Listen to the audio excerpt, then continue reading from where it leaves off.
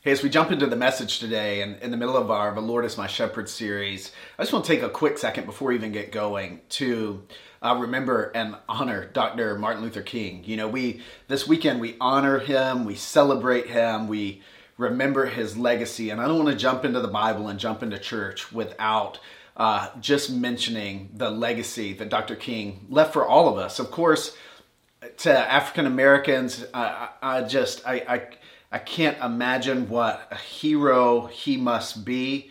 But to all of us as Christ followers, regardless of our nationality or our ethnicity or race, Dr. King is a great hero. You know, in Hebrews 11, the scriptures talk about how there were some heroes of the faith that the world was not even worthy of. And Dr. King and Rosa Parks and so many others of that civil rights movement who loved Christ, and their love for Christ compelled a fight for justice. The world was not worthy of them. And so in Dr. King, regardless of our ethnicity or our background or nationality, we see a follower of Jesus who leveraged everything, who made bold moves, costly moves, where the right thing and the easy thing were not the same thing. And yet he gave every bit of his life, even he laid down his life at the end for the movement. And so I just want to take a moment as we jump in today to honor and remember and thank God for Dr. King. God, thank you for Dr. Martin Luther King. Thank you. We remember him this week. I hope that we slow down to remember the civil rights movement, to remember Dr. King, his family, to remember the sacrifice he made of his own life and obedience. Lord, I pray that in our lives that we would see from his example when the right thing and the easy thing aren't the same thing. Lord, I pray that in faith and obedience that we would choose the right thing, that our lives would be marked by bold moves. And those may be big things. They may be small things, the daily decisions that we live with courage and faith and obedience. So God, thank you for his life, his legacy, his example. We remember him today. In Jesus' name we pray. Amen. Now, how many of you... Quick transition, sorry. How many of you are map nerds? I don't know how many of you are nerds about this stuff. I totally am. I love finding old maps, new maps, maps that tell us about where we are as a culture. I came across a really, really good one this week.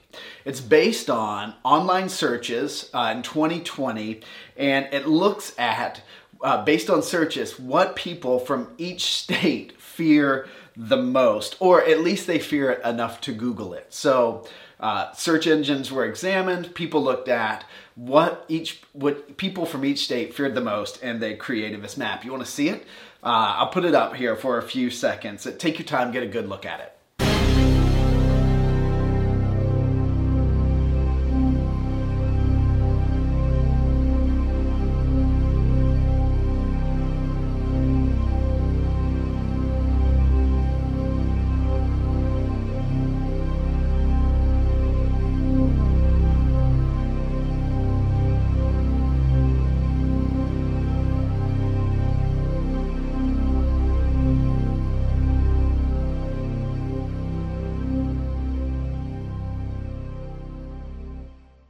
Did you like that? What stands out to you? A couple things that I noticed right off the bat. I'll tell you, here they are. The number one thing I noticed in 2020 that people feared the most, and I guess this isn't really surprising, is that people feared people. And I wonder how many of those states where people fearing people would have been unique to 2020, or would that have been even a thing in 2019? The second thing I see is the usual suspects. You know, people fear blood, spiders, and snakes. It makes me immediately think of Kayla Stevens and our boy's friend Regan, and they are deathly afraid of spiders and snakes. I also see, and this one I love, that clowns were the number one fear of people in New Hampshire and Montana. It's amazing to me that in a year of global pandemic, political elections, economic uncertainty, and social unrest, the number one thing that people in Montana and New Hampshire were afraid of was clowns. And not just afraid of clowns, but afraid enough of clowns to Google it. And finally, the thing, and this is why I love living in Massachusetts. Do you see what the number one Googled fear in Massachusetts was?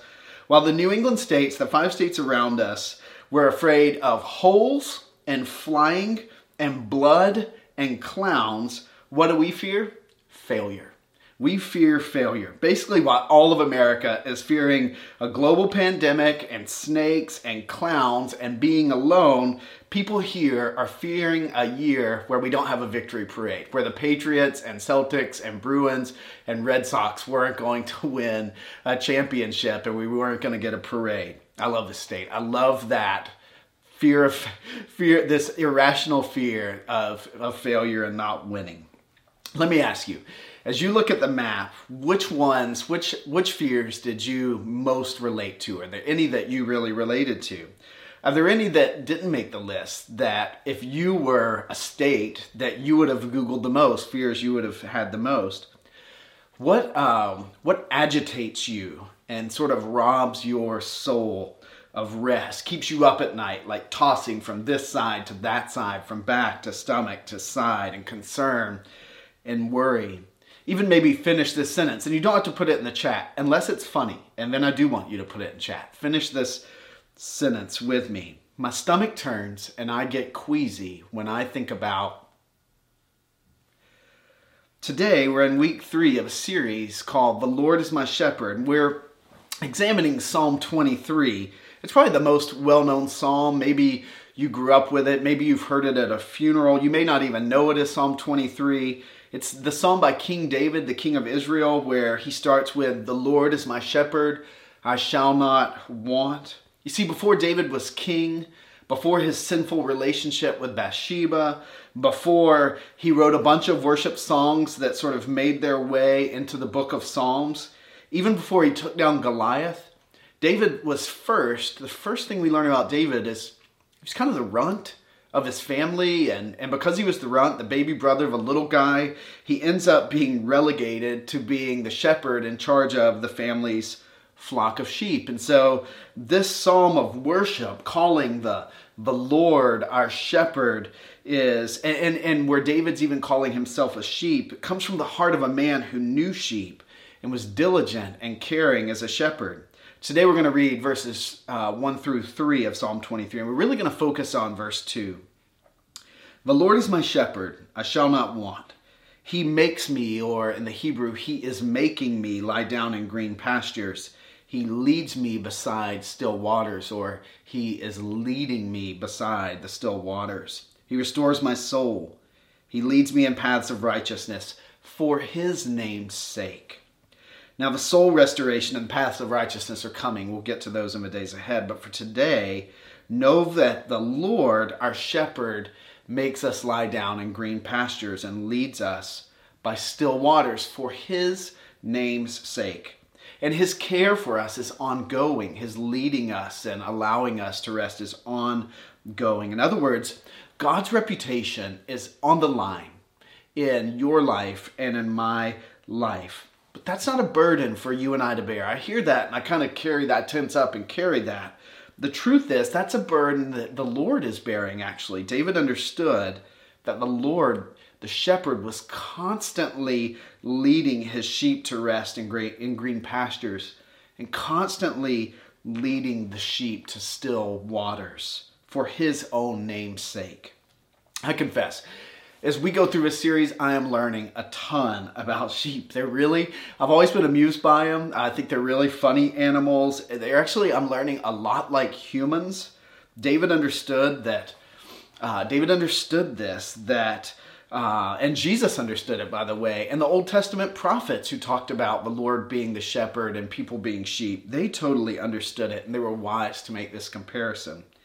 Now, regarding this verse today, there's 4 things that conspire against a sheep ever lying down, ever. If a shepherd doesn't meet these 4 concerns of a sheep, the sheep will literally never lie down. The first one was fear. The shepherd had to address his or her sheep's fears. Not unlike most humans, shepherds are timid and they're really easily panicked. I've learned that even a rabbit that moves really quickly can panic the sheep, and all the sheep will begin to run and panic and even endanger themselves and one another. Why? Because sheep have no real defense. Sheep don't have fangs, they don't have claws, they don't have wings to fly away, they're not super fast, though I can picture that and it's really hilarious in my mind. If a sheep had it, they don't have any of those things. The only thing a big old sheep has to protect itself is the ability to run. So a predator comes, the sheep panic, the sheep begin to run, and usually the predator is faster than the sheep. Life can be so full of bullies and predators, can it? And I don't just mean the headlines and the news and sort of the macro stuff that scares us. I mean, life can be full of ominous people, unbending deadlines, and relentless circumstances. Today, Christian, I need to tell you this. If you are restless because you're afraid, or you're being bullied, or you're being threatened, Jesus is near. And he's a good shepherd. Our hope isn't in running away from the things, the bullies and the predators, but in running to the Lord. When my boys are nervous at night over the years in the past, we've read to them or quoted for them often from Psalm 4:8. It says this, "In peace I will both lie down and sleep, for you alone, O Lord, make me dwell in safety." We don't run from our predators. We can run to the Lord. It's true for them. It's true for you. We can rest and dwell in safety because of the Lord. Second condition, sheep also can't lie down and rest if there's any friction with the other sheep, if there's tension between the sheep. Like chickens with their pecking orders, sheep actually have what's called a butting order. And usually an older, arrogant sort of female sheep, a ewe, will push and butt and bully the other sheep to assert her position. Sheep gets restless, and they usually do three things in response. They'll defend themselves against their own kind, they'll prove themselves to their own kind, or they'll bully the other sheep not to be bullied by their own kind. You know what ends a sheep's need to prove or defend or bully? The presence of the shepherd. When the shepherd walks among the flock and they sense his caring but authoritative presence, the rivalries between one another come to an end. Likewise for us, churches aren't perfect. I had a pastor tell me one time, there is no perfect church, but if you ever find the perfect church, leave immediately because you are not perfect and you will only mess it up. So because churches aren't perfect, they're going to be full of sheep who feel this need to defend or prove or even assert themselves at times. Let me ask you, what do you believe could be the greatest threat to the harmony and unity of Christ Church Charlestown? I want to tell you, those threats will come one day. We need to invite the shepherd into those soft spots, those danger zones, and let him scatter threats to us, his sheep. Also, let me ask you, what makes you feel small or tense or afraid and could even scare you into leaving the flock, the faith family? Invite the shepherd into those feelings and fears so that friction never tempts you to leave the flock. When my eyes are on Jesus, they aren't on the other sheep and they aren't on myself. Here's a truth I learned one time from a really godly man in counseling. When God is big, people are small. And when people are big, God is small. Both cannot be big at the exact same time. When God is big, people are small. When God is small, people will always be big. The third thing that would prevent a sheep from lying down is aggravation, specifically flies and parasites and pests. Now, when I was a kid, I played baseball. I grew up in Warner Robins, Georgia, which was the first town that was sort of south of this imaginary line that they called the gnat line. A gnat, by the way, if you've never experienced a South Georgia gnat, is the most obnoxious bug ever. It would get in your eyes, your nose, get in your ears, your mouth. It was terrible. They would get on your arms and legs. And the baseball field was a magnet for gnats. I mean, a South Georgia afternoon at 95 degrees with 90% humidity and a bunch of sweaty little preteen boys playing baseball, trying to focus on hitting or trying to make a good pitch or trying to catch a pop-up with these bugs trying to get in your eyes and nose and mouth. I mean, it is difficult. So I feel for the sheep. I get their predicament. I get the constant annoyance of flies and ticks and parasites. The shepherd can do three things to protect the sheep. One, she or he can use preventative oils, or two, they can give the sheep this sort of a dip bath for treatment, and three, they can find shade to help cool the sheep and repel the flies and bugs. I don't know you, but life has a ton of little frustrations like gnats, little irritations, little small stuff that can drive me crazy. None of them are a threat to me abandoning the faith or tapping out on life or anything like that, but they will distract you. They will distract you, get you to take your eye off the ball a little bit. And so some people even say, JD, don't sweat the small stuff, and it's all small stuff. But like sheep, small stuff can rob us of our rest, can it? So the Lord delights when we come to him and when we pray, Lord, this is bugging me like a gnat or a fly or a parasite. This is bugging me. And what's his reply? Matthew 11:28. Come to me, all who labor and are heavy laden, and I will give you rest. If life's little irritants are robbing your rest today, you don't have to be stoic or minimize it or deny it or plow through. Just come to the shepherd. The fourth thing that will rob a sheep's rest, and probably the one that I love the most, we're going to camp out on this one when I compare it to humans, is hunger and thirst. So there's fear and tension and aggravation and then hunger. Sheep get hungry and thirsty, especially, by the way, sheep in the Middle East, especially in the land of Israel, where young David shepherded his family's flocks. Now, David was from Bethlehem, and Bethlehem, I'll put a map up right here. In Bethlehem, there were two areas that a shepherd would take the sheep to graze and to live. One was the area to the east of Bethlehem. The other was the area south of Bethlehem.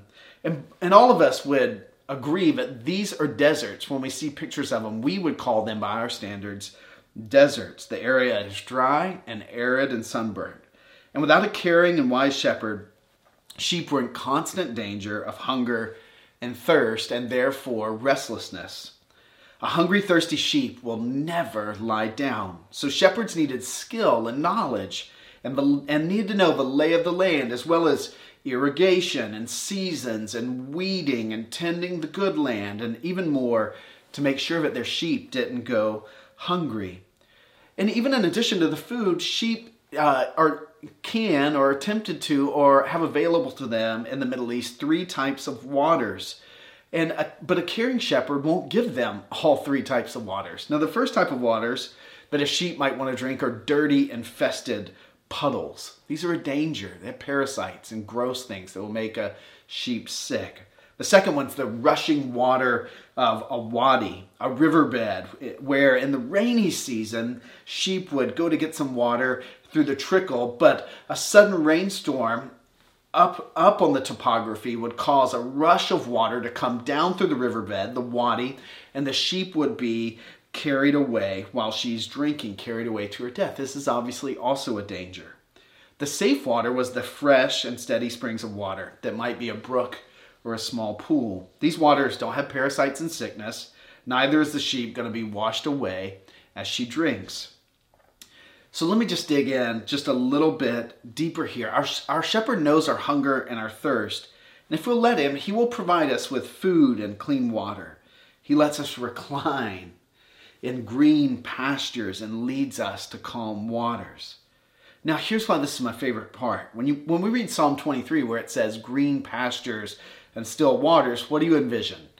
I think of something like this. I think of something like a photo of a farm. Even more, I think of green pastures, and honestly, I think of this image. Do you remember this? Do you remember this show? What was it? You can put it in the comments. What was this? Do you remember this one? I can still hear to this day the theme song and that graphic of the title of the show. When I think of green pastures, I think of the opening credits of Little House on the Prairie. I really do. However, I'd like, if you don't mind, to show you the green pastures of the Middle East and of ancient Israel. I'm just going to put up a couple of photos here. These are the green pastures of the ancient Near East. You see a lot of still waters there? Do you see prairie and lots of grass? When David wrote about green pastures and calm waters, he's not talking about knee-deep grasses and large ponds. He shepherded sheep in deserts, dry, arid, hot, sunburnt deserts. In ancient Israel, like modern Israel, green pastures are actually hillsides with walking paths for sheep, like a terrace where Each sheep is on a different level of the terrace. And on that, there's a lot of rocks there, and there's air in the moisture at night. So there's moisture in the air at night, and there's rocks. And in the middle of the night, as the air cools around those rocks, the moisture will condensate, and these little sprigs of grass will begin to sprout up along the terrace. And so it's not a ton of grass, but it's always enough. The grass will look kind of like this. I'll show you a photo of it. It's fascinating to me. So each sheep walks along its little path, and it consumes these little tufts of grass. So you're never going to find a group of Middle Eastern sheep in a Weight Watchers class. There's not enough rain or grass or pasture land. Rather, the sheep rely every single day on the goodness and the diligence and the awareness of the shepherd. The shepherd knows the need for food. He knows the lay of the land, or she knows the lay of the land, and is constantly working to feed the sheep and validate their trust in them. He is making me lie down in green pastures. He is constantly leading me beside the still waters. I read this quote this week. As his sheep, we should trust God today rather than worrying about the future. You may not see it now, but a new tuft of grass will always be there in the morning. Further, when it comes to the waters, we all have thirst, and we all look for something to satisfy us. Careers, lifestyles, friends, activities, relationships, achievements, and so on. Like the dirty, infested puddles, some things that slake our thirst will actually infect us, and they'll make us sick. Even the old waters of what God once did. Like the rushing waters in the wadi that would sweep us away, some things that slake our thirst will take us far from the shepherd and even could kill us.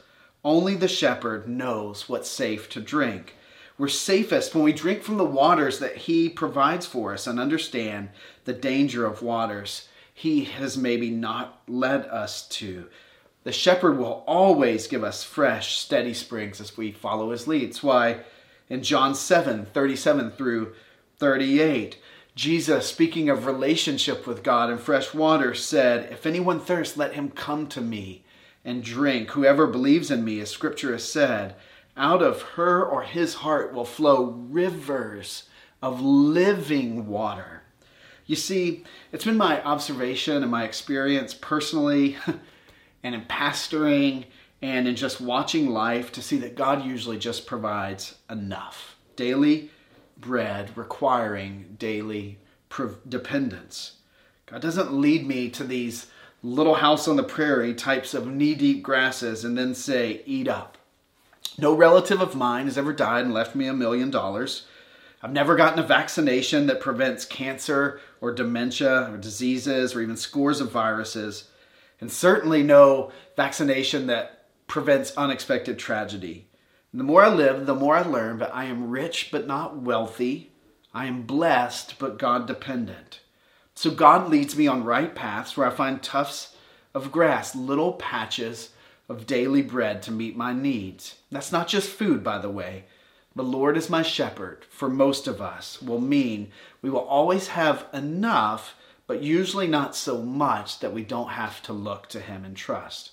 Will we have enough health and money and loved ones a year from now? I think so, but I'd be lying if I said I know that.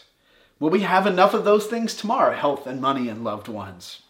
Again, I think so, but God's not making me false promises about tomorrow. Will you and I even have all of those things 10 minutes from now? I think so, but I don't know. Those aren't our concerns anyhow.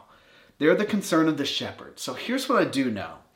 God in grace will give you and me enough for this moment to produce total dependence and surrender. If we have more, man, let's praise the Lord. If we have so much that we don't have to depend or we don't have to surrender, perhaps we're letting ourselves be led by a shepherd other than the Lord. When David thought of green pastures and quiet waters, he envisioned just enough for the sheep to rely daily on the shepherd. And the shepherd constantly providing, following Jesus, trusting Jesus. What we call discipleship works in a similar way. So let me give you a couple of bullet points as we wrap up. Look constantly to the shepherd. That's not weakness. Looking constantly to the shepherd is not weakness. That's wisdom. For some of you, you're new to following Christ or you're exploring following Christ. And somebody one day is going to tell you, man, you're weak if you're looking to God. You're weak if you're following Christ. And you look at them and say, maybe so, but I believe this is wisdom. He is a good shepherd. Number 2, celebrate God's provision. When we celebrate God's provision of anything and everything, privately and publicly, that's worship. Celebrating God's provision is worship. It's giving worth to God for who He is and what He has done. Number 3, out of fear, don't hoard and don't settle. We can live generously and we can live confidently. God is going to provide. Now, we don't want to be reckless and foolish, but we don't have to hoard and settle out of fear. We can trust that the Lord will lead us to those daily toughs, those still waters, clean waters out of love for us. And then finally, tell yourself that over and over. Preach the gospel to yourself liberally and joyfully and confidently. Say to yourself, God will provide. God will provide. The Lord will provide. And how do we know it? Like a sheep afraid the shepherd won't provide the next time, look to his track record. Look to his track record. Look at all the times that the Lord has provided, and then look to where He's provided most and best for you and me and us. Look to the cross and look to the empty tomb. At the cross where Jesus paid for our sin, and at the empty tomb where Jesus provided victory and hope in relationship with God, we see the shepherd's ultimate provision and love and generosity and His guarantee that He will always be with us. While the world runs around afraid of clowns and snakes and people and failure, we can rest in the shepherd. While culture is telling us to gather more and more and more, we can trust the shepherd will provide daily. While others tell you to drink the waters of what God did once or get swept away in some emotional something like that, we can know that the shepherd will give us good, safe waters. Look to the shepherd. It's the best idea of this sermon. Jesus knows the lay of the land in your life. Jesus knows the lay of the land in your life and in my life and in our church and in our city and in our community. I wish you would repeat it after me out loud. Jesus knows the lay of the land in my life in January 2021. And He is the Good Shepherd, and He is constantly leading us and providing us out of love for His name's sake. Let me pray for us. Father, we love You. We thank You, Shepherd, for Your provision for us. We thank You for Your ultimate provision at the cross, that if we turn from our sin and we surrender our lives to Jesus, You will be our shepherd this day and forevermore for Your name's sake. Not for our performance, not for our big faith, but because You are good and loving and You want relationship with us, not religion from us, but relationship with us. So for those who need to trust themselves to You today, God, I pray that they would right now surrender themselves to You. And for the rest of us, God, I pray that we would preach the gospel to ourselves, that God, You will be constantly providing. And I pray we would look to the cross and the empty tomb. I pray we would trust You, and that we would be able to lie down and rest in confidence that You know the lay of the land in our lives today and this week and this year. And we don't have to know how it's all going to work out. We can trust You to provide today. We love You. We thank You that You are a trustworthy God, and we celebrate You today. In Jesus' name I pray. Amen. Hey, thanks so much for being here. Man, that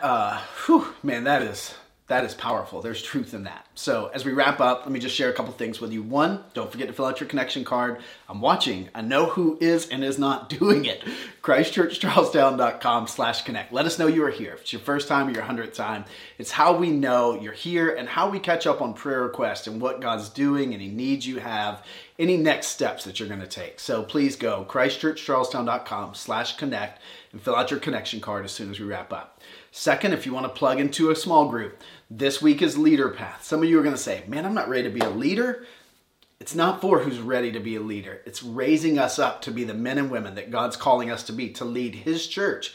It's His church. So maybe if you're thinking, I think I should do that, but I'm kind of nervous, sign up for that group. Sign up for the men's group. Sign up for the worship group that'll meet the first week in February, the women's group that will meet again on the second week in February. We want you to plug into a group. We all want to be in a group, okay? We'll put the link up for the groups there in the chat so that we can make sure we get you into a group if you want to sign up. And then beyond that, just let us know what God's doing in your life. Man, I'm so excited about this series and about what God's doing and about our theme of bold moves for the year. And so I know that a lot of us are already beginning to check out, but I want to tell you, for those who've stayed to the end, next week I'm going to share a really bold move that God's calling me to make and that we're going to make together. And that'll be the teaser. We'll wrap up right there. Can't wait to share that with you next week. Man, I love you. I love being your pastor. We're so thankful that we get to be on the journey together in 2021. God bless you guys. Go out and walk this week in grace and in holiness and in faith and in confidence that the shepherd is leading and providing and will do that every day and every step of the way. God bless you guys.